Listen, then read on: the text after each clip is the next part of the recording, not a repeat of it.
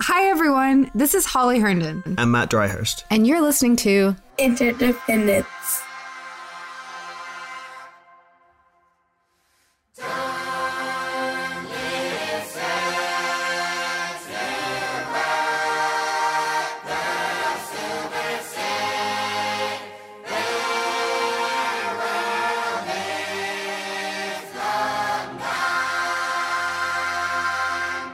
Welcome to the Interdependence Podcast, where we host conversations with some of the people we think are shaping 21st century culture.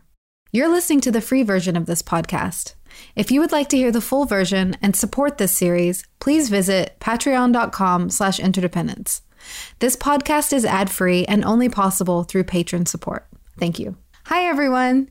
We're back with a conversation with a close friend of the podcast, Jay Springett. Jay's a writer, theorist, and podcaster who falls into that special category of people where we can say with some confidence that whatever they're thinking about will be commonplace in a few years. We discuss some of his passions: solar punk, cultural fracking, universe construction, permaculture, Russia's real Jurassic Park, K-pop, reality modeling and aerospace, conspiracy theories, and more.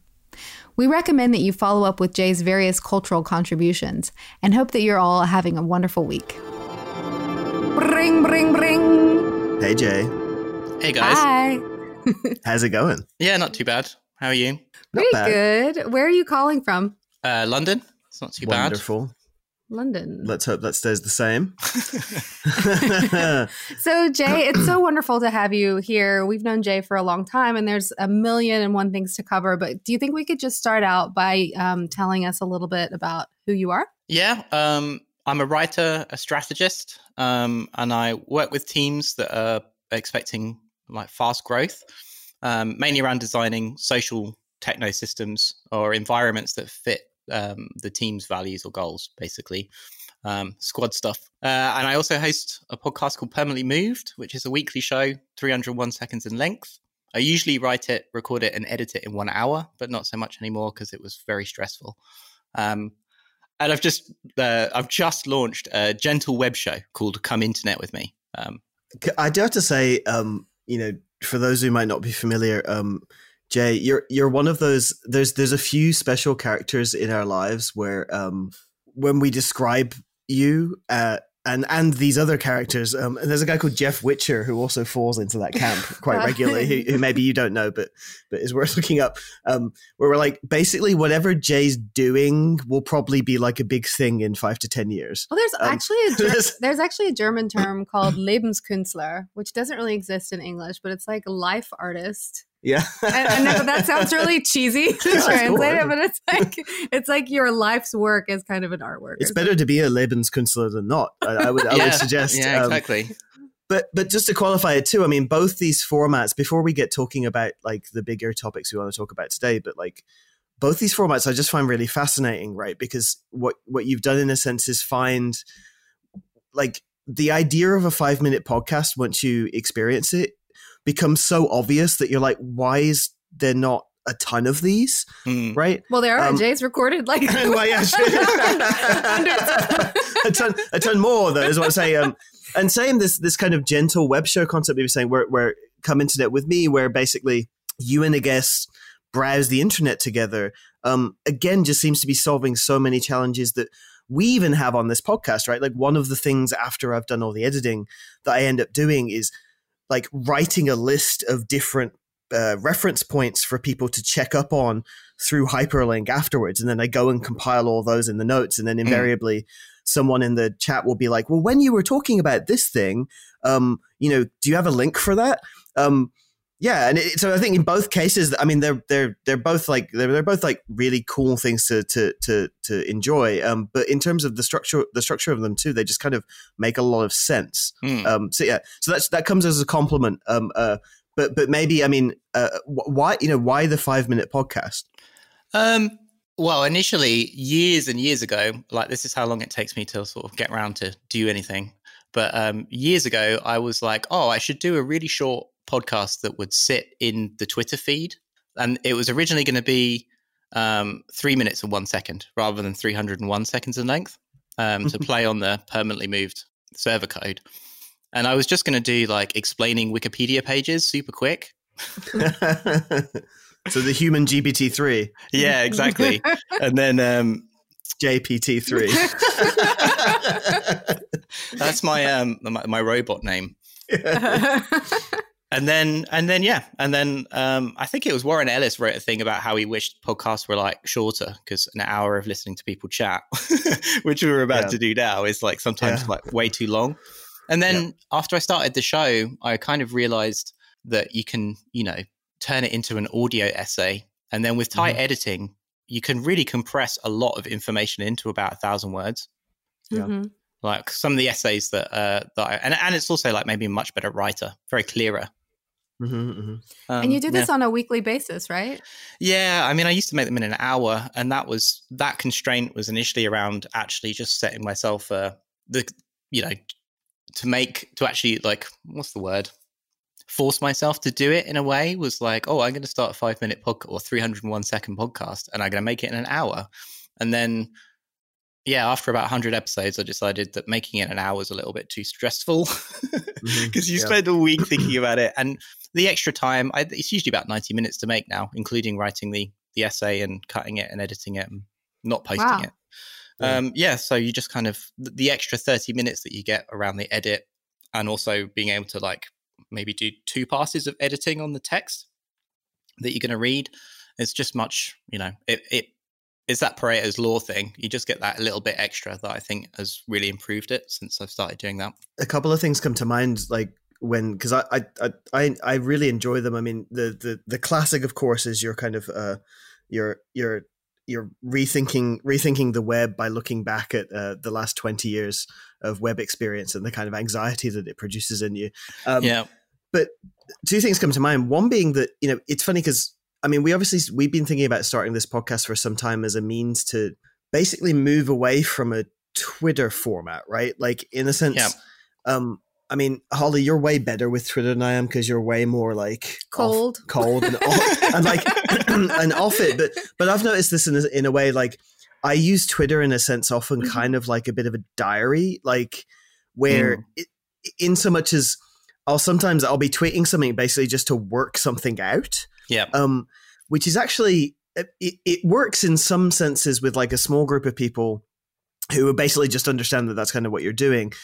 But when it comes to like archiving something or having something, as you say, that's concise, where you're deliberately saying exactly what you want to say, it doesn't really work that well. Or even not getting derailed. Like a Discord would even be better for that, like where you have a group of people who kind of all have a similar baseline of knowledge, because you have a lot of distractions. That's absolutely the case. Yeah, oftentimes, and you end up just having a conversation about something you didn't intend to have a conversation about.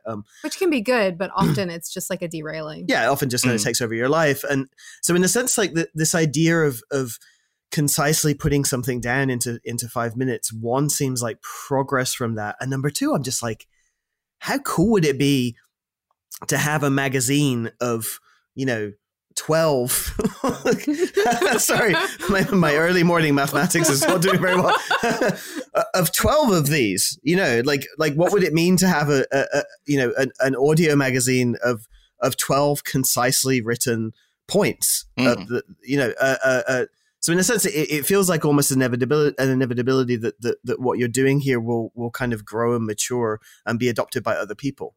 I've always wanted a radio tool where I can just pull in loads of podcast feeds and just have it like play me the new Interdependence every morning on a Thursday at 10, but everything around that pick randomly.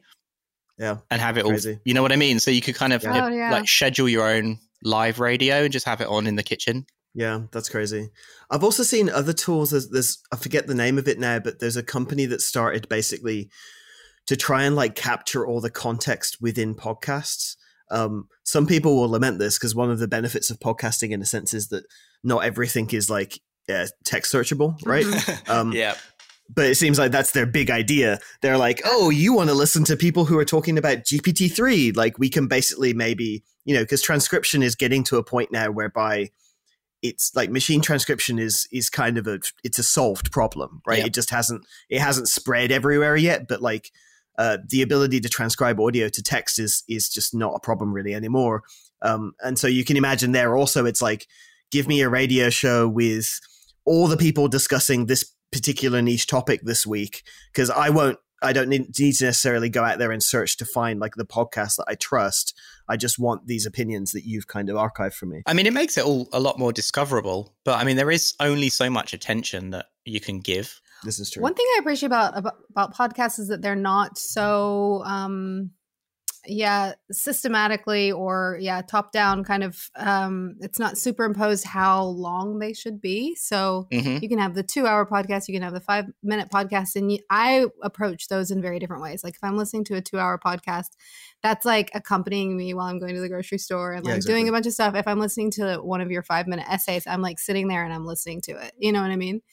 It's like you can have different attention spans. I from the downloads, I know that there's people that have kind of come across it and they've binged 50 episodes. Oh, wow. That's cool. You know, like, and then it's crazy. I mean, I can't imagine listening to myself talk for that long.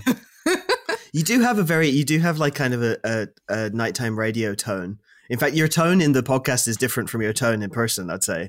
It's very like calming. Because of this crazy low pass filter he's got on his voice. Yeah, exactly. Yeah. And I speak quite close to the mic. Yeah, I mean, and I think for us is like, actually, I mean, we go fairly long with this. I mean, it can go up to 2 hours, at least for the Patreon episodes. And part of my logic for that, at least, is that I quite like, I like long podcasts in so much as, in a sense, particularly during COVID, they serve in a sense as kind of like a proxy for friends. Yeah. I know that sounds really sad, but it's almost like, you know, when people aren't really hanging out with each other, like sometimes, I mean, there's some podcasts that do a really good job in like editing things down, but oftentimes they can also kind of come across like press releases or something where I'm like, the nature of this conversation is so guided in a certain direction because someone wrote a book or they have a particular project. And it's like, I really appreciate those podcasts where you aren't really anticipating what the listener might be interested in. Yeah. You know, like you kind of ambiently talk around something. At least that's where we're at right now, because part of the goal really was to speak to people about, you know, how they're doing and like what's on their mind right now, rather than saying like, you have the specific project. Let's condense this down into the notes of what people should understand about it, you know. But there's all kind of approaches. I just like that because it accompanies you during the day, and you don't really feel like you don't feel like your attention is being directed so specifically. Well, I feel like with Jay, that's difficult anyways, because you have 1,000,001 different projects, and I kind of want to cover a bunch of them now. So let's actually jump in and start talking about some of these various things that you're working on. I feel like maybe it would make sense to start out just like getting the whole like solar punk concept out of the way. Not out of the way, like into the forefront, so that we can kind of use that. We need to bring it into our reality model, I think. Exactly. Exactly. So I was watching a talk that you gave in Rotterdam, and you kind of described how cyberpunk and steampunk you defined them, and then you defined solar punk in opposition to those two things. And it was really nice and succinct and clarifying. So what's fun? It's also good for us to have, because obviously we had Bruce Sterling on recently. To discuss kind of the early days of cyberpunk and how that kind of bled into the cyberpunk hangover. The valley. Yeah. So having you on afterwards to represent solarpunk, I think is really wonderful. But yeah, most people are going to be like, what the hell solarpunk? So do you mind just giving us an overview of these concepts? Sure. So the thing about cyberpunk is that, Cory Doctorow said that science fiction isn't predictive of the future. It tends to be about diagnosing our current aspirations and anxieties. Mm-hmm. And, what was, at the end of the day, what is cyberpunk about, really? And it's about the way that technology shoves human life into different levels of extraction, which is where we get cyberspace from. Also it's during the 1980s. So you've got the rise of corporate power, neoliberalism, computation's on its way. Robot limbs and VR goggles kind of come along with all of that kind of speculative thinking. Mm-hmm. But yeah, there's the existential threat of climate change, whilst, was understood in the 1980s. It doesn't feature very heavily as an anxiety within that as a genre. It's not part of its reality, whereas cyberspace is. I would say that steampunk that then comes along, which was a very slow burn genre. It was online for a very long time before kind of it broke out into the the mainstream, as it were. And that to me is not really a punk genre. It's more of a glorification or an exploration of the past, or a reimagined past. And I mean, but as a genre, it really does not. I mean, could you imagine if steampunk had been in opposition to empire, and instead kind of reimagined the world with indigenous voices, etc.? And even if the genre had only been, let's say, a third of the size that it ended up being in terms of an aesthetic, can you imagine the impact that would have had on the world? That would have been amazing. I would have been interested in it. I am not interested in steampunk at all. Well, that's just to qualify that further as well, is like, I often find, for example, I mean, one of the nice things about steampunk in a sense is that by taking a historical lens, it gives you the opportunity to kind of speculate on counterfactuals, right? So it's like, but of course, when the counterfactual is entirely contained by this kind of industrial magnate, particularly in the West, approach on things, it does seem like a waste. I haven't thought about what indigenous, I don't know what steampunk would be in that case. Like, you should read 80 Days, or sorry, not read. You should play the game 80 Days, written by Meg Janeth. It's a kind of a steampunk Phileas Fogg choose your own adventure game for a phone and iPad, etc. And that's amazing. It's they go to the Middle East, and there's like airships and stuff, and it's cool. And so I mean, to me, it kind of highlights how the aesthetics are so intertwined with the kind of desires of the society that they emerge from. Yeah. And so you get this kind of like schism between this kind of old and new. It never really made sense in my mind, and kind of trying to imagine a future with the aesthetics of the past always felt like a failed experiment. Yeah. And also, I know we'll come on to solarpunk shortly, but a lot of people like find solarpunk, they're always like, oh, but what's punk about solarpunk? Yeah. Do you know what I mean? And like the sci-fi author Mike Brooks, he says that to be a punk in some way is always an act of rebellion. It indicates an unhappiness with society and a desire to move towards something else. But like, I don't see much of that in steampunk. Yeah, it's funny. I mean, we'll get onto what solarpunk is, but that's actually my only objection, is that I don't like the punk part. Because I feel in a sense that this kind of like 20th century, and I mean, I know that it goes further back than that, but the 20th century punk moment, of this idea that one's aspiration ought to be encapsulated by the word punk. I feel like that's something that could be jettisoned. I don't know what would replace it. Solarpunk is taking punk back and reimagining it. So let him continue. No, sure. But I mean, also, I mean, we kind of bonded talking about like hardcore punk and stuff years ago. But like for me, being a punk is about being in a scene and being in a community of people working together, moving things, carrying things, creating things together. Which is, although there is that kind of aspect of like individual acts of rebellion kind of in the 1970s punk, but like punk for me is all about tight-knit communities, welcoming, anti-fascist, etc. Which I think a lot of people miss when they take objection to the word punk in solarpunk. It's true. And it's also, I mean, my objection at least there is also so wound up in my objection with the term of independence, right? I mean, I think I see the two as like synonymous, and so interdependence is useful to break away from that individualist focus on the individual. And I wonder, what would the interdependence for punk be? Well, solarpunk. Yeah. Let's get into it a little bit more. Seriously, because punk here is being defined by an opposition to, but that needn't be an individual opposition. That could be a group opposition to another group. Well, let's do the definition. I guess like the short version is that solarpunk is a movement in speculative fiction, art, fashion, and activism that's kind of seeks to answer and embody the question, what does a sustainable civilization look like, and how do we get there? It's like as a succinct, short, very, very short description. Nailed it. I mean, for me, I came on as an admin on solarpunks.net in 2014, which is about 2 years after Adam Flynn, who wrote Solarpunk and Notes Towards a Manifesto, started the blog. And, back then, Solarpunk wasn't even a thing per se. There was an anthology in Brazil that didn't get translated until there was an anthology called Solarpunk in Brazil, but that didn't get translated into English until a Kickstarter in 2018. Mhm. Wow. And, the very first post on the solarpunks.net Tumblr is, on the need for new futures, Mhm. essentially. And it was primarily concerned with the idea that we're starved for visions of the future that will sustain us. And then it posts a whole bunch of questions, basically. And so, not to harp on this punk point too long, but the kind of punk aspect of solar punk is that it's in opposition to this kind of dystopian, I think you've called it low life narrative that was so prominent in previous forms of science fiction, like actually being optimistic and trying to envision a not a solution, but like various fantasies and options. That in itself is a kind of punk attitude because it's in opposition to the mainstream.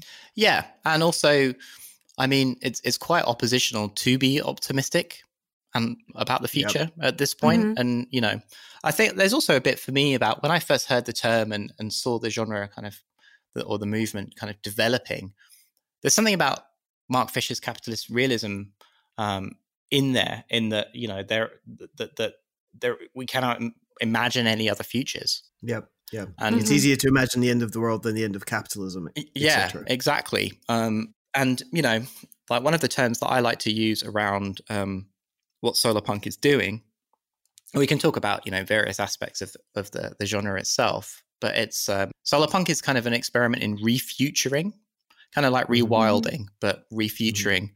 All that, like every time that you imagine a solarpunk future, it's always grounded in reality in some sense, because a great deal of solarpunk as a genre is pulling technologies and lifeways that already exist, moving them into a spotlight and then projecting them forward. So it doesn't take any kind of magical leaps or, the need for inventing magical technologies. And also, I don't necessarily think that solarpunk imagines that we're going to fix climate change. It's, we're going to be fixing, fixing the climate rather than, not to say that it doesn't think that climate change is like a catastrophic given. But I think it's about the process of building a better world, and there's loads of stories that are about reimagining critical creative economies or, inclusion, reciprocity, sharing, etc., as opposed to the kind of mainstream culture of kind of, that Mark diagnoses as kind of the capitalist realism, which is defuturing, I would call it, which is, like various narratives, or let's say the tracks that narratives have to flow currently in kind of mainstream culture are all about closing down a different range of futures, rather than opening them up. Can you give some examples of that? My particular rant is the Marvel movies, but let's get into that though. Yeah, that's a great example. That's a great example. I mean, we were talking about this on Twitter the other day, right? I mean, we can talk a little bit about cultural fracking as well.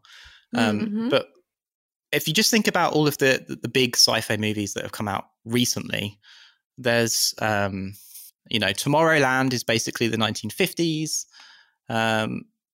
You've also got like the visions of the Jetsons, like super high tech. There's obviously the cyberpunk features like Altered Carbon. You've got like the lonely technological figures of like the Lost Spaceman that have basically been around since the 1950s. There's the Martian. And then there's like the newest Mad Max. Well, a great film. It just replaces fears around peak oil with climate change. These kind of futures, like this is what I call cultural fracking. In that the entertainment industry is kind of unable to. The entire like mainstream or large entertainment industry is set up to sell narrative to mass culture. So when you're, within the current business model, what they have to do is that they have to continually find shared aspects of mass culture that they can reference in the new things that they're making. Like Ready Player One, obviously, is an example of this, which is just like it's an entire exercise in fracking nostalgia, putting it together in one book. And in order for like mass media to be successful, it has to continually reference, what what I've been calling shared cultural grammars. Like everybody knows I'll be back. It comes from the Terminator, or or everyone knows lines from The Simpsons, etc. And it's just unable to break out of this cycle. Basically, the internet exploded the point where mainstream culture could definitely pinpoint shared grammars within the culture. And because of that, like there is a kind of a window in which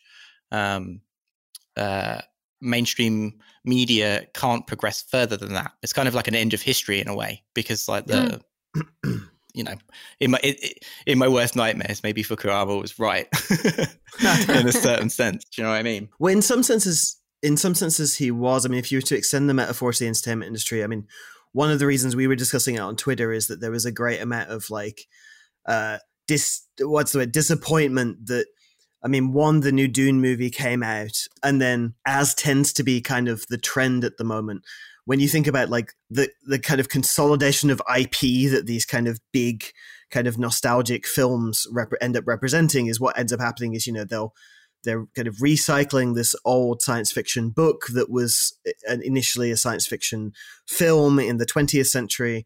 And then in order to kind of have the trailer or the score carry sufficient weight with that kind of common grammar, as you describe it, what they end up doing is rehashing music IP from the time, right? So with Dune, they like kind of got Hans Zimmer to like warp a Pink Floyd song, just as with Blade Runner, they reintroduced this IP from Frank Sinatra for the Blade Runner score. This also happened with Get Out, which I actually thought, it wasn't Get Out, it was Us. The what's his name? Jordan Peele. Yeah. And Get Out, which I actually thought was a remarkable film, to be honest, that actually breaks a lot of these trends in the sense of saying, okay, well, that film actually felt like something new, right? But then even then with the score, you had this kind of repurposing of a Looney's song, the I've Got Five on It song from the Doom. That was in from Us. Yeah, exactly. Yeah. Exactly. But it's kind of like this trope within trailer music of basically recycling IP. And of course the boring... It's the Dr. Luke model of like take a hit from the 80s and then sing a new top line over it. Exactly. And then it's familiar enough. Exactly. Or the Virgil Abloh 3% model, right? Like take something and then change it just enough so that you can claim it's new.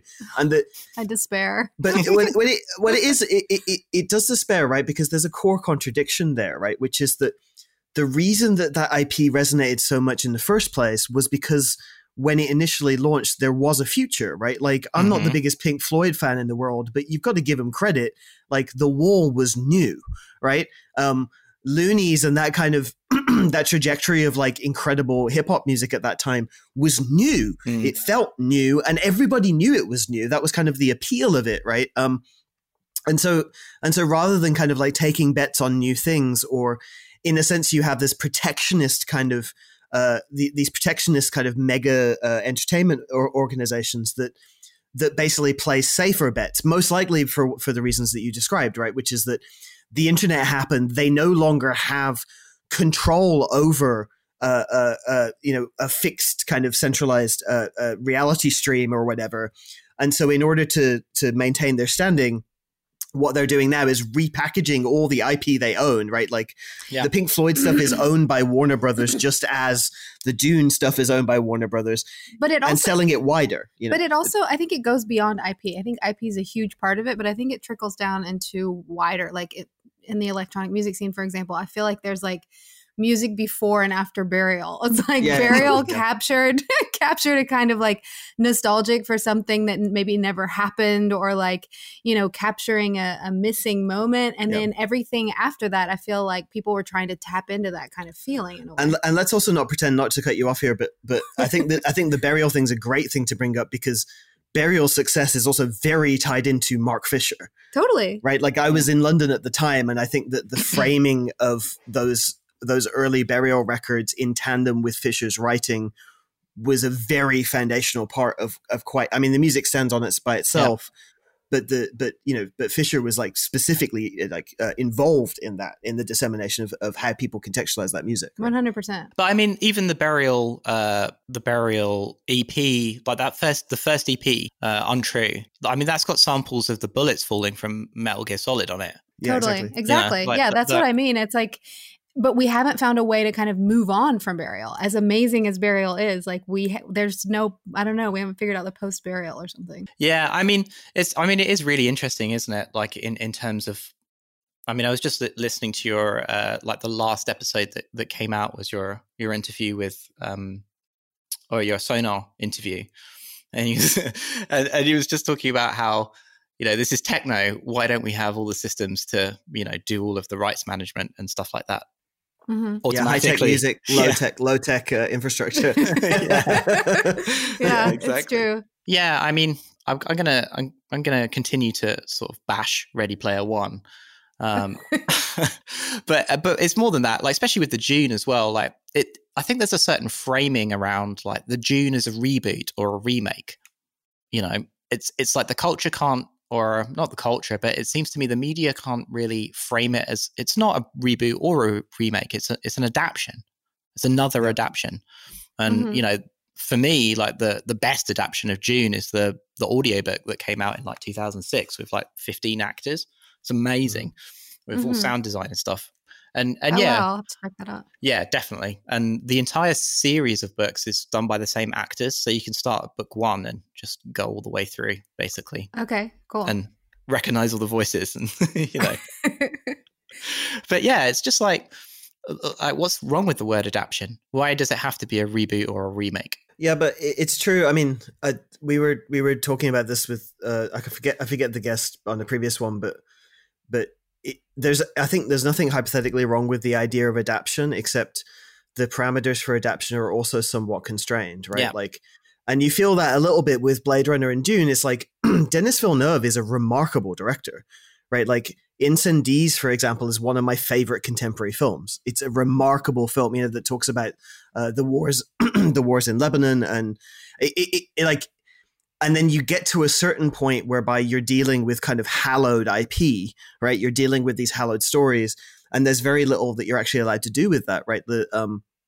And we mentioned this at least within kind of like the genesis of our Spawn project, or at least the AI voice project, where the idea initially came because around about the time that Blade Runner 2046 or whatever it was called was coming out, we were approached to do a project. It was like a longer form project around the release of that film. And our initial proposal was to write a kind of counterfactual like a fanfic. Yeah. Fanfic kind of like update on it, in which, you know, where basically we were looking at the kind of the original film and thinking, well, you know, what's a side narrative we can make here that's actually quite optimistic and that expands the universe, but doesn't contradict anything that happens in the main film, right? And the second that happened, the people we were speaking to at least were like, you cannot touch Blade Runner IP. Yeah. You know, so yeah, it's like legally protected. And then naturally we're doing this in kind of, we're smaller time than the director of the reboot. But that being said, we were also, by virtue of being smaller time than the director, you would think we would have more latitude to play with stuff because there's less risk. There's going to be less people seeing the thing. Which is to say that one can only imagine the kind of constraints that Denis Villeneuve or whoever that might be, Johan Johansson for that matter. Well, I mean, this is very anecdotal, but I used to work at a children's museum and we did this Star Wars special, and it was this huge controversy because like it was actually a really cool team, like a very kind of like diverse and wonderful staff, and we were all kind of like, we don't really love the themes of Star Wars. Like, can we choose it? But anyways, like the board decided we had to do this, and we got this style book from Star Wars, from LucasArts. From LucasArts, yeah. And it was like this giant, I mean, it was like 5 times the size of the Bible or something. And it's like these things that you could and couldn't do with these. It's a brand Bible. It's a brand Bible. That, right? And it was just insane. Like we couldn't do anything. There's no update. And so all of the kind of like problematics that were baked in and whenever it was written in the 70s or whatever, those have to remain permanent because you can't touch them. I think it's one of those questions. Like I wrote an essay kind of on this earlier in the year called Craving Canon. And I think even with, you know, like the endless arguments online around what is canon and what isn't, and you know, I think like Star Wars was one of those was probably like the first property to have the lore keeper, or whatever his name was, the master of the holocron, who was basically in charge of what is and what isn't canon, and they even had like different levels of what's true and what isn't. There was like G canon, which was obviously like George Lucas. So crazy. Yeah, they had the G canon, and then there was like the expanded universe stuff, and it literally went down different levels of truthiness, let's say. And there was S canon, which was secondary canon. I mean, I was a huge Star Wars nerd. Really? Yeah. I'm surprised, Jay. I'm surprised. Yeah, I mean, but as I say in one of my in one of my podcasts, is that I was done with Star Wars when they blew up the canon, because I, as a fan, I mean, I get it. I get why people are so mad about the new movies, etc. Because like you've invested all of the, think about the thousands of hours that you've spent reading the hundreds of books outside of the movies, and there's Sure. all the expense on the toys and stuff, and blah blah blah. And I was like, that episode's called "Media Property Name Isn't Your Friend," kind of like from Terence McKenna's "Culture Isn't Your Friend," because I think that those two things are quite different. Mainstream media culture and wider culture. But I mean, it's interesting because like on your show, you're talking around, and quite rightly, how do musicians get paid for their work, and mechanical rights and so on and so forth. But like the unintended consequence of say like recorded music and then the rest of the media is that the entire history of the 20th century, all of its storytelling, characters, etc., have been completely captured and are owned by corporate interests. Yep. People have absolutely no agency in the way that stories or the narratives that they identify with get told or get used.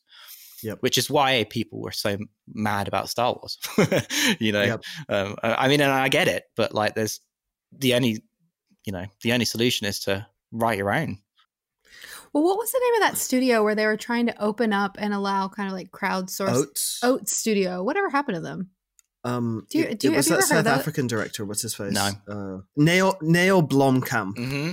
Yeah, who made the big film he did was with the Antwerp District 9. Yeah, District 9. So Blomkamp had this idea whereby basically, as far as my understanding was, he'd done District 9 and a few others, and then been invited to kind of direct these kind of, again, big studio works, and ended up, I don't know. I think he might have directed Elysium. I don't know. Maybe. It kind of fits. But long story short, I get the impression that like he was having a really hard time pitching major productions to these big production houses, in a sense, because he's kind of too interesting, right? Like the guy. But one thing that he'd done is he'd set up his own kind of VFX team in LA, because his films are really, I mean, District 9 is like remarkable and like remarkably distinct. Like there's a lot of like practical effects and stuff like that. Like they build these suits and they have their own kind of ways to build their visual universe. Yeah. And so with Oats Studio, his idea was to basically have I believe it's a subscription-based studio where they in LA put together these kind of shorts, these narrative shorts. And the narrative shorts basically tell the origin story of something that could be built out into a wider universe or a wider kind of like long form piece. Mm-hmm. They're amazing.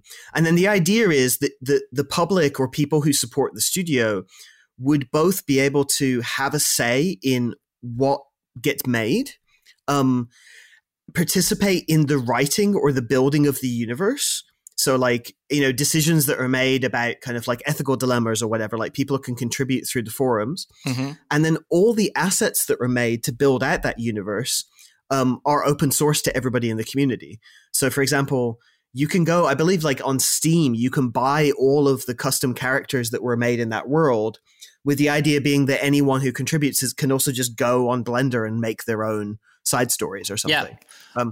Super sick. Yeah. I don't think it works because I'd have heard more about it. The thing is though, like, I mean, I'm a massive nerd anyway, but like it depends on what kind of world and what the IP is trying to do. So so Star Wars and basically like became the template for worlds, fictional worlds at that point, with all of its tie-in tie in models and so on and so forth. But then if you think about creating this, there are other worlds, and like in that essay that I mentioned earlier, that I talk about like Lovecraft's Cthulhu mythos, and how like that is huge for all it, for better or for worse. Like that world is a huge world in terms of its popularity, and the number of like tabletop RPG games that get set in that world, and fiction and comics and so on and so forth. And that's because it's out of copyright. Yeah. And on the other side of that, you also have like Games Workshop's Warhammer 40,000 universe. Like, I'm not going to come on a podcast and speak about Warhammer, but like, correct me if I'm wrong. You were almost thinking about starting your own podcast only about Warhammer. Yeah. Just because I'm laughing like in solidarity, James. Yeah. Please subscribe so I can make it. And I also want to make I want to make a Enya.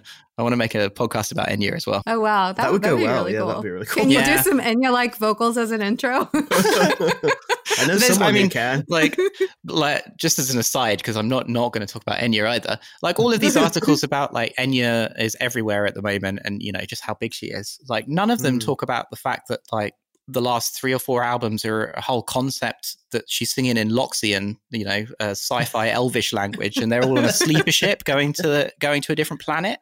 I mean, no one is talking about that. I mean, exactly. Why not? That's why people have to come here for this juicy content. We can definitely go deep on Enya. It's funny because I'm also a Clannad nerd. Yeah, exactly. Which also never gets brought up in the Enya universe, sadly. Yeah, especially, and it's never contrasted with Dylan going electric either. That's true, actually. Yeah.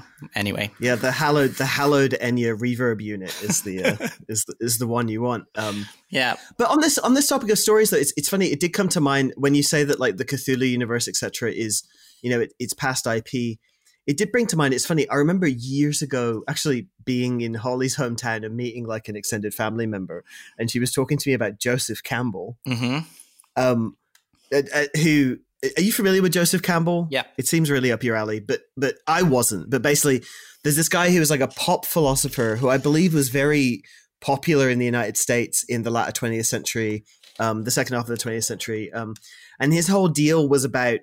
I'm so curious what family member brought this up, but you can tell me later. I was being really... I mean, it was really cool because I was like, oh, I didn't expect to be told about this person. But basically, he's he's kind of like a philosopher of like story archetypes, right? And so like the his whole monomyth. principle, exactly the monomyth, this idea that like certain kind of archetypes, like the hero's journey or whatever, appear in all these stories. Like they appear in the Bible, they appear in the Quran, they appear in in the Torah, right? Like that.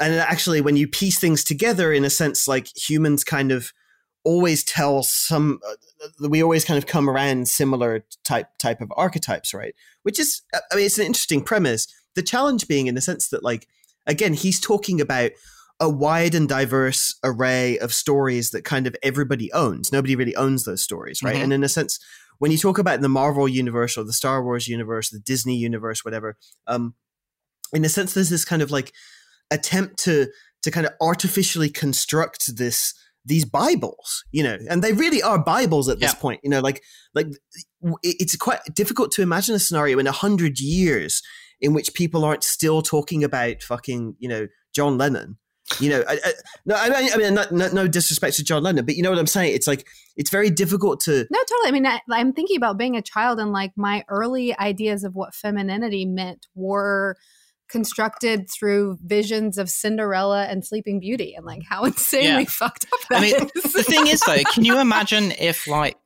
those movies hadn't been sanitized? Like the Ugly Sisters, for example, like cut their toes off, and Little Mermaid kills herself at the end. Yeah. It's crazy. Yeah, no, it's true. But it's just, as you say, it's kind of a shame in a sense because you don't want to be kind of locked in that reality. Maybe this is a good point to bring back like some of the solar punk stuff, because I think it's really good to emphasize this. Like, what is the movement? Is there anything so centralized as a movement, or is this just kind of a theme that has emerged online that different people have picked up? And where are the solar punks? I mean, how wide does this go? For me, solar punk is kind of a tag that people began to find each other around. I mean, I know the first time that I heard the word solar punk in like 2013 or something, I was like, yes, I know exactly what you mean. Do you know what I mean? And like when I first got into it, there weren't any anthologies or any books. It was literally Tumblrs talking to each other about what solar punk could be as a genre. And it's kind of like as a genre or a movement, because it's so much more than just speculative fiction, which maybe we can talk about in a bit. But it works. What's his name? Rhys Williams talks about this in one of his essays, but I think it might be called Against a Shitty Future in the LARB.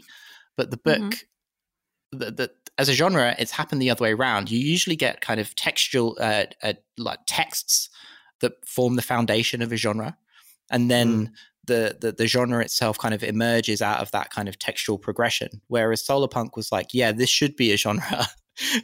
Lots of people on Tumblr decided that it should be a thing, and then kind of memed it into existence, in a sense. And then now that we're up to, I don't know, 5 or 6 anthologies. There's full-length books coming out. There's comic books being announced. I'm writing the introduction to a Chinese anthology that's coming out.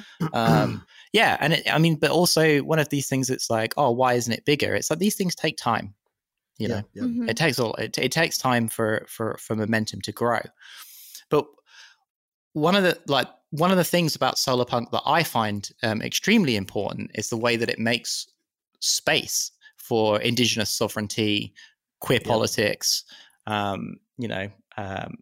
humanity in a kind of in a sense it's in communion with its environment, as in in dialogue or sharing together, and all of those ideas are always wrapped up within kind of solar punk as a narrative or as a genre for me. And sometimes I look at some of the art that people post online and they're like, oh, this is solar punk, when actually it just looks like neoliberal eco-washing.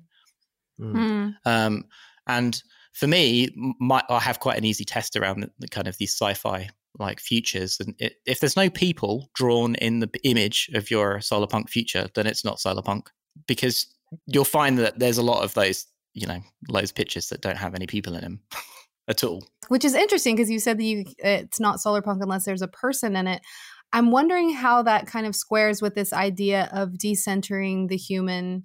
Anthropocentrism. Yeah, exactly. Yeah. That's the word I'm looking for. And are there any kind of like narrative experiments where that's happening? So my friend Andrew Janner Hudson, or collaborator, he's got a story called The Mammoth Steps, which is a kind of sci-fi solar punk story about a mammoth that's been resurrected kind of in the Pleistocene Park experiment that Russia's got going on. And it's called to become an elephant, and it basically walks to India along with a minder or a friend, let's say. Wait, can you tell me what this park is that you were referencing? Pleistocene Park. Is this kind of like Jurassic Park? Yeah, but real. Oh gosh, I haven't heard of this. Can you tell me what? So, oh my god! All right, so we're into like regenerative agriculture now. Bring back all the apex predators. It's the true degrowth project is a world full of velociraptors. Greta Thunberg on the back of like. The Pleistocene Park is basically an experiment in the permafrost in the permafrost in the Arctic, and basically as the world warms. There's these two father and son. There's a great documentary. These father and son that basically like live in a shed in the middle of nowhere. But what they're trying to do is bring back all of the animals that would have been there. And they're shipping hundreds of bison from Canada, and they've got like all of the different huge moose and elk and so on and so forth, because the disturbance of the permafrost by these big herbivores actually means that it freezes better when the winter comes along, which means that it doesn't melt as much in the next year. And eventually, like because Russia have said, if anyone recreates a mammoth, we'll put it here, basically. Wait, this is an open-ended question. Like they're sending out CRISPR kits, and they're like, yeah, whoever can make the first mammoth will. Yeah, we'll house it's kind it of for like you. the approach to the virus, or what is it called? The vaccine. The vaccine. But I mean, they've got their speculative. They're all about those speculative futures. Totally. That's really interesting. So your friend's novel takes place in It's a short park. story on terraform. Okay. Okay. Yeah. And it's called The Mammoth Steppes. But cool. I would also say around like kind of the more than human world, partly around its kind of centering or acceptance or making space for indigenous voices, those things kind of flow into the genre and the thinking anyway. Like the very first solarpunk anthology in English is called it's about dragons, which for me in my reading is kind of a metaphor for either magic or the more than human world being present in kind of a solarpunk future.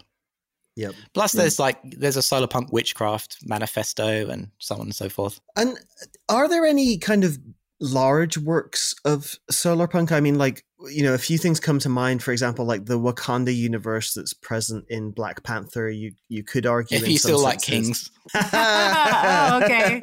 So slam. So distribution of power is an important theme in solarpunk. Yeah, and I mean, solar for me, solarpunk takes its name not just from the sun, but also from kind of the emerging.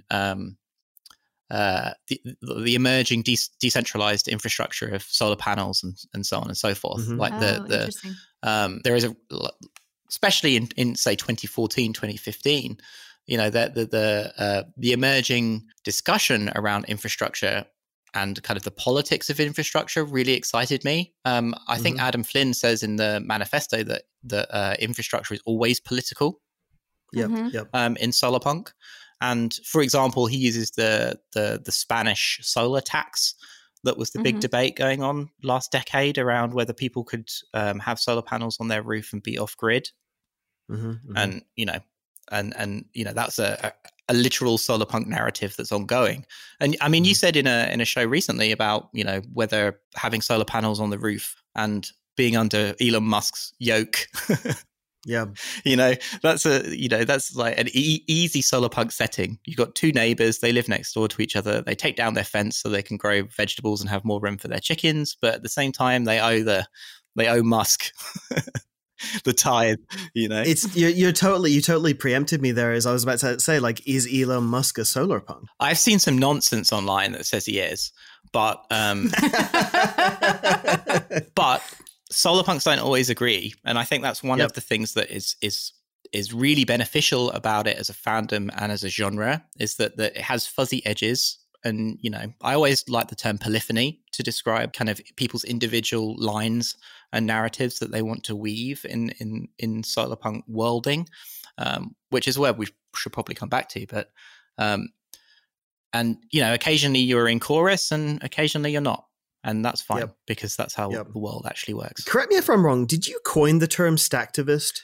For my sins, I did. Yeah, which is because that's the theme. I mean, basically, this idea of basically infrastructure and reading infrastructure and intervening in infrastructural conversations being like a core 21st century skill is kind of a theme that runs through this podcast and all the work we do, actually. Yeah. And I think that your coining of the term stacktivism, this would have been about 2012 or something. 2014 was when I. Okay. No, maybe it was earlier than that. Actually, saying that, I might be 2013. But I think it's really important here because to my mind, what that also does in a sense is when we talk about things like what a solarpunk might be, you don't really think about like you can think about cyberpunk technologies in the sense of like technologies that maybe existed in fictional universes.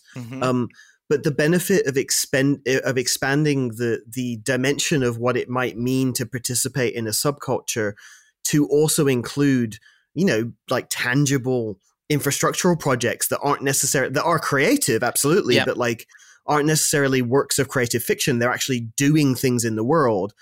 That to me is really useful. I mean, perhaps for selfish reasons, but generally it feels like if there were to be a subculture that could compete with something like the cyberpunk or the subcultures of the 20th century, it would be one that fundamentally understood that like people writing code are also subcultural participants, right? Yeah.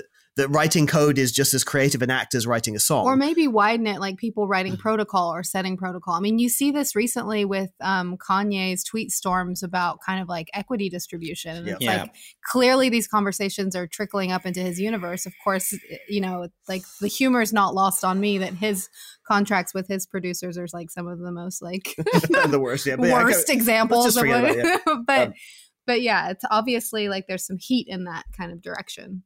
Yeah. Well, it's the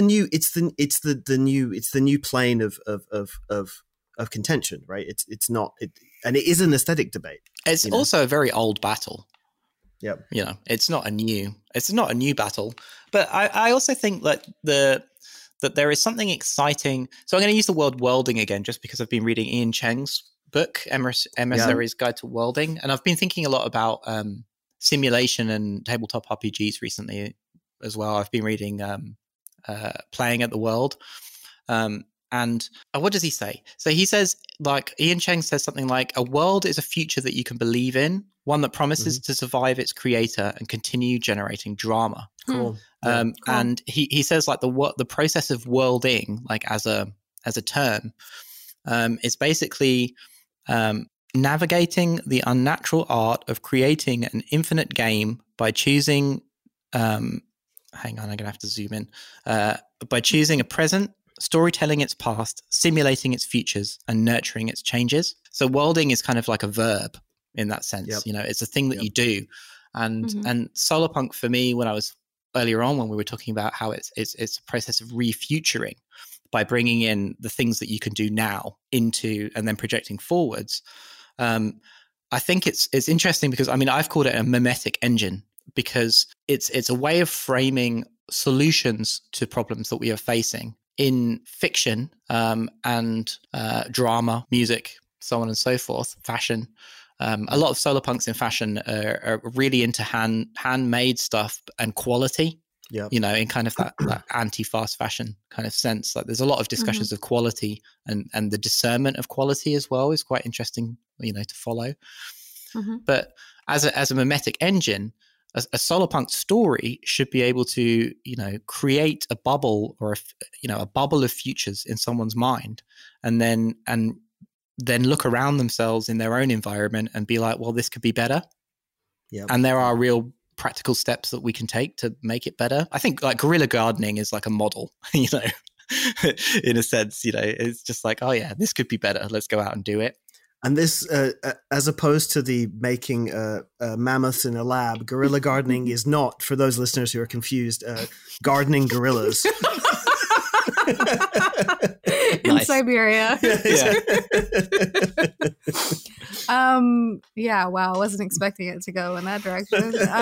But this reminds me of a quote that you sometimes mention by Madeline Ashby. It's to talk loudly and in detail about the future because you can't manifest what you don't share. Yeah, sick. I love that. Yeah, so that was her kind of end of year advice that she gave a couple of years ago. But it's so true, and it's exactly what we should be doing. And also, I think Interdependence as a podcast is, you know, you're talking loudly about things that you'd like to see in the world. Yeah, and I mean, that's nice. Thank you. Thank you. It's true, but it's also, I mean, it's a position. It's like earlier when you're describing your criteria that I didn't know before of a solarpunk image as one with humans in it. You know, it's a lot of the reason we've been particularly interested in this topic is there's a lot of kind of parallels there with stuff that we've been trying to do within the musical space, right? Like Proto was like, hey, we can work with machine learning and also have it all be about humans on stage and about, you know, like these kind of very, very old, very deep, very diverse singing traditions. It doesn't have to be about Western, you know, canon. Yeah. You know, and in a sense, this is done kind of in parallel with following certain conversations in the fields you're talking about, but also just generally like it's kind of a cool thing to do. And I mean, I wonder, like, it's worth maybe it's worth maybe like having a toy debate here, because one thing that like we'll often run into in a sense that there's kind of two dimensions to this, right? Like one is that because in a sense like Silicon Valley, California ideology, optimism based around technology has kind of been commandeered by like the venture capital set, right? Like that. Yeah. People are burned out of optimism. Actually, they're burned out of that, and so one thing that like we'll often run into, and it's often like really baffling, but it's kind of like, you know, by virtue of us being optimistic about certain technologies and trying to, you know, think of ways to make the world better, we're often conflated with Silicon Valley solutionism. Yeah, exactly. Yeah. Silicon Valley solutionism. So that's one thing to. Or maybe that's like one kind of like elephant in the room, maybe for the doomer set, you know, like, how do you disentangle, necessary kind of positive visions and practicable work, right? Like, this is the thing that frustrates, how do you reconcile that also with just people, with the fact that the world is kind of burning? And I mean, I have an easy answer for this, but it's worth asking you. I mean, solarpunk is not like as a genre, it's not utopian in the sense that it, you know, everything must be perfect. It's just not dystopian. Mm-hmm. So, and also, I mean, it recognizes, and I think most people involved who are writing and participating in it, you know, they recognize that there's a quiet fascism in other people's utopias. You know, there's you know that question around, you know, utopia for who, of course. So for me, solarpunk is around communities or scenes of people existing and doing the work en route to a better world. Yep. And, you know, there will always be conflict, and, you know, conflict generates drama. And, you know, there will always be conflict. Of a set, you know, interpersonal or whatever. Well, it also makes me think of like Haraway's Staying with the Trouble, right? It's kind of like, and that's always my position on these things, is it's like, I can totally understand that, you know, a great many people who are optimistic about issues of technology do miss huge parts of the story and do wield their utopias to the detriment of other people. And yet, whether it be impending climate crisis or just economic collapse or whatever the fuck scenario is, it's also an untenable position to be afraid of making an optimistic gesture. You know, that you have no choice to wallow in these things. And so, I mean, the Harawayan principle of like running toward the fire, in a sense, appears to be the only responsible thing to do, right? And that's exactly the point, is that like, you know, and hopefully we're somewhat consistent on this, is like nothing we would propose or talk about pretends to be a panacea. Yeah. You know, because actually, like, I mean, one of the narrative conceits, I think, of like part of the problem and part of the solution is problem generally, and I rail this at like Spotify and like streaming fatalism, and this is the conceit that any one person has all the answers, right? That there's one technocratic design that anyone could come up with that's going to solve problems for all people. I think that conceit itself is ridiculous. So we've seen the fallout of that. But then what? You know, there's always kind of like, then what? It's like, yeah, like I can pick apart a gajillion ideas all fucking day, and we still got to do something. You know, I mean, Mikey Oswell had that great quote about if all you've got left is critique, it's a cul-de-sac and you've already lost. Yeah, absolutely. And, you know, like visionary mode, as he calls it, is basically, you know, no critique without proposing a solution. Yeah. And even the act of proposing gets you out of that track. And it's hard. I mean, to go back to the Fisher point, it's like, you know, I was sitting there and it's so much easier to write a story about time travel than it would be to write a story about a hyper efficient rail system in Europe. You know what I mean? Like, it's like the one story kind of writes itself. You say that, I mean, if you live in America, then everyone thinks that it has a hyper efficient rail system. Well, they've never been to China then, I guess.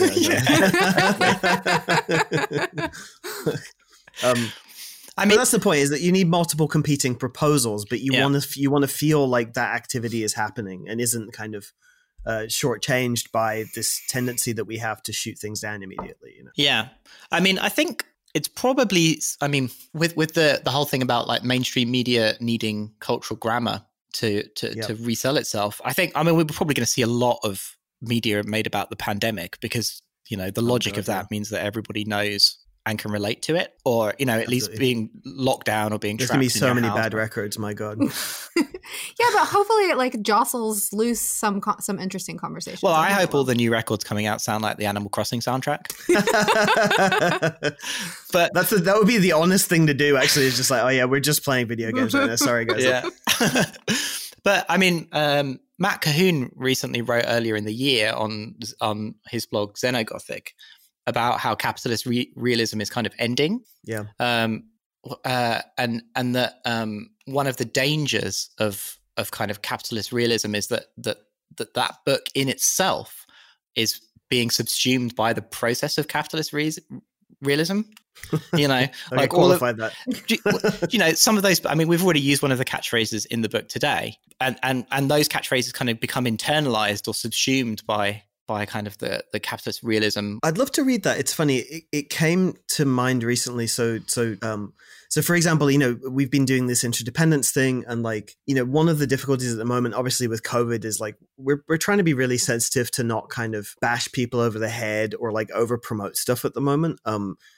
Just generally because like people have bigger problems in the world, and like we're trying to build this archive that hopefully people can find on their own time, and like, but one of the negative sides of that is that usually, when you promote something, you kind of get this opportunity to hear kind of critical voices of what you're doing, and recently I was added to a private Facebook group in which people were debating interdependence as like a concept. I've made some meme and people had it up there, and the good news is it was about 80-20 positive negative. Yeah.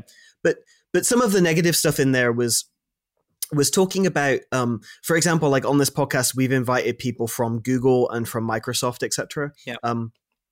And one of the contestations there was, like, well, how could you put forward an optimistic vision of interdependence when you're kind of talking with the enemy? That was at least their framing or something, and it was quite nice to have this conversation, because I was like, look, like, I mean, this was specifically around politics of or the topics of machine learning. I was like, first off, actually, the people we were speaking to, I really wouldn't classify as the enemy. I don't think that, like, Google has like over 100,000 employees. Surely not all of them are the enemy. But beyond that, like when you're dealing with topics like machine learning, you also can't really seriously have a conversation about impacting the future of those things without talking to representatives from 5 or 6 companies that honestly are the decision makers in that field, right? Yeah. And so the counter argument, in a sense, to that was, again, kind of almost wielding Fisher's capitalist realism as a weapon against kind of sticky, incremental, difficult progress, right? Because the counter argument there would be, well, in a sense, accepting a future in which machine learning is controlled largely by a couple of nation states and about 6 multinational corporations, in some way you could argue that is capitalist realism. Whereas to me, I'm like, well, this almost it shows, in a sense, the kind of the limitations of that critique, right? That yes, in kind of like a meta sense, it is very difficult to imagine a future without capitalism, particularly when you're talking about these specific issues where you have no choice but to negotiate with power, right? Like, yeah. And so for me, that I'd be interested in reading the blog post you referenced, just because I've had that experience recently where I was like, if I'm really honest with you, outside of this kind of like hypothetical, abstract, kind of philosophical discussion about like a future, if you want to impact the future of machine learning, ignoring the fact that it's controlled by 6 to 7 multinational companies that really aren't going anywhere is not going to get us anywhere. Yeah. And I end up feeling like this kind of capitalist realist at that moment in time. And I'm like, well, that's part of the problem of this stuff being wielded as a weapon, Yeah. I mean, again, this is kind of a little bit around Solarpunk as a narrative strategy. In the essay on the political dimensions of Solarpunk that was written in like 2015, which actually riffs off Bruce Sterling's "Old people in big cities afraid of the sky" line. Cool. And in it basically says that Solarpunk's strategy should be to create pockets of progress and imagination within larger political landscape of decay, deadlock, and the long emergency. Which is and it goes on to say, like, in light of their power, overthrowing the mega rich is a dicey project. and one perhaps left to a different kind of political aesthetic.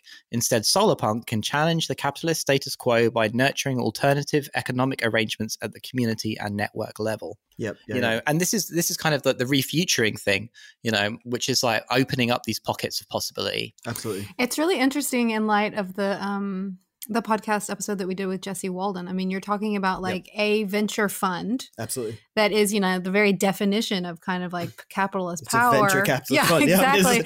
But willing to kind of, you know, go all in with this particular fund towards kind of decentralized and, you know, collaboratively owned platforms. And that's really interesting, and it kind of complicates the narrative. Yeah, I mean, I'm really interested in a lot of the people that are writing about exit to community at the moment.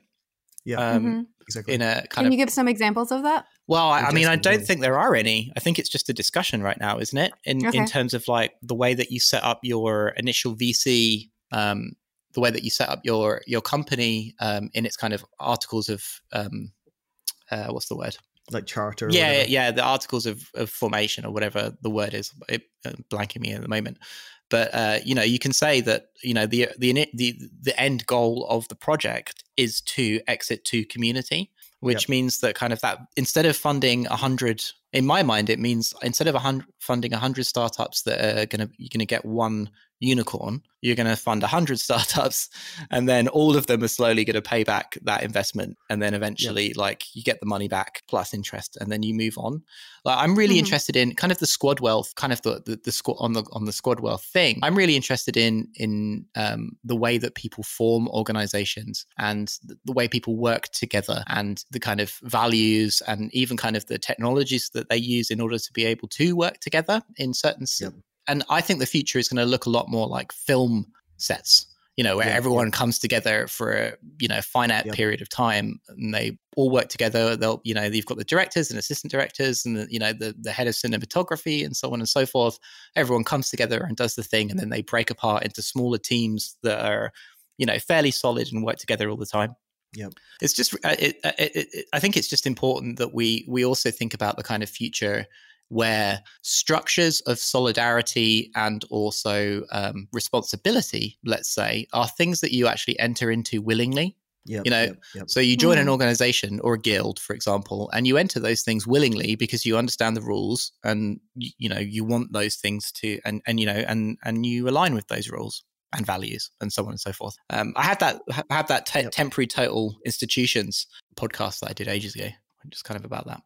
I mean, I think it makes a lot of sense, and it necessarily kind of complicates things. I mean, I want to skip a little bit to. I remember like years ago, you wrote a really wonderful piece called "Seeing Through the Debris."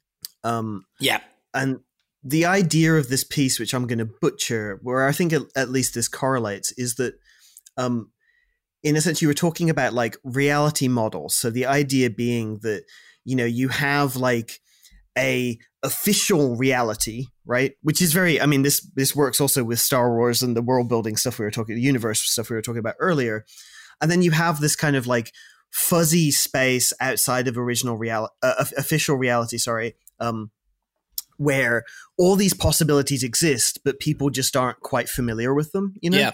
And I mean, and I think at the very least, with what we're describing is like, you know, my position at least is that if one were to, for example, be critical of contemporary capitalism, which I think is obviously a very, very important position to take, then one must also update your priors to the extent by which you can kind of steel man what contemporary capitalism indeed is, right? Like, and when you start seeing venture capital funds talking about exiting to the community and giving everybody equity from the beginning, if your position is one that you are fundamentally anti-capitalist, you need to be able to have a counter argument to that configuration, right? Yeah. And so centering that configuration and saying, actually, you know, and that's been one of the things like we've been trying to do, at least with the podcast, is saying, look, like if we're talking about interdependence and we're talking about different potential ways in which this can go, you know, it actually helps to qualify some of these more optimistic ideas about interdependence to say, look, like this isn't granola fucking sci-fi writing, right? This is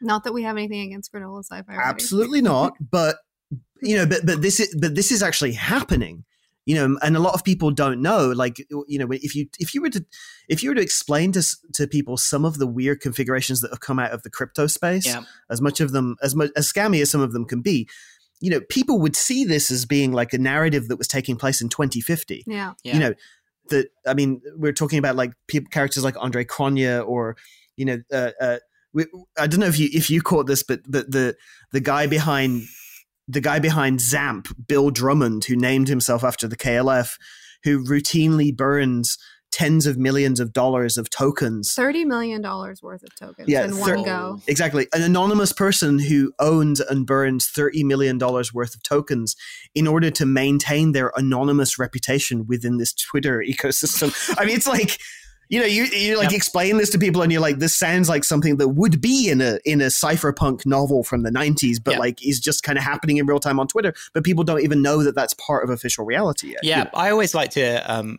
open talks at festivals and events with kind of like, this is all happening right now.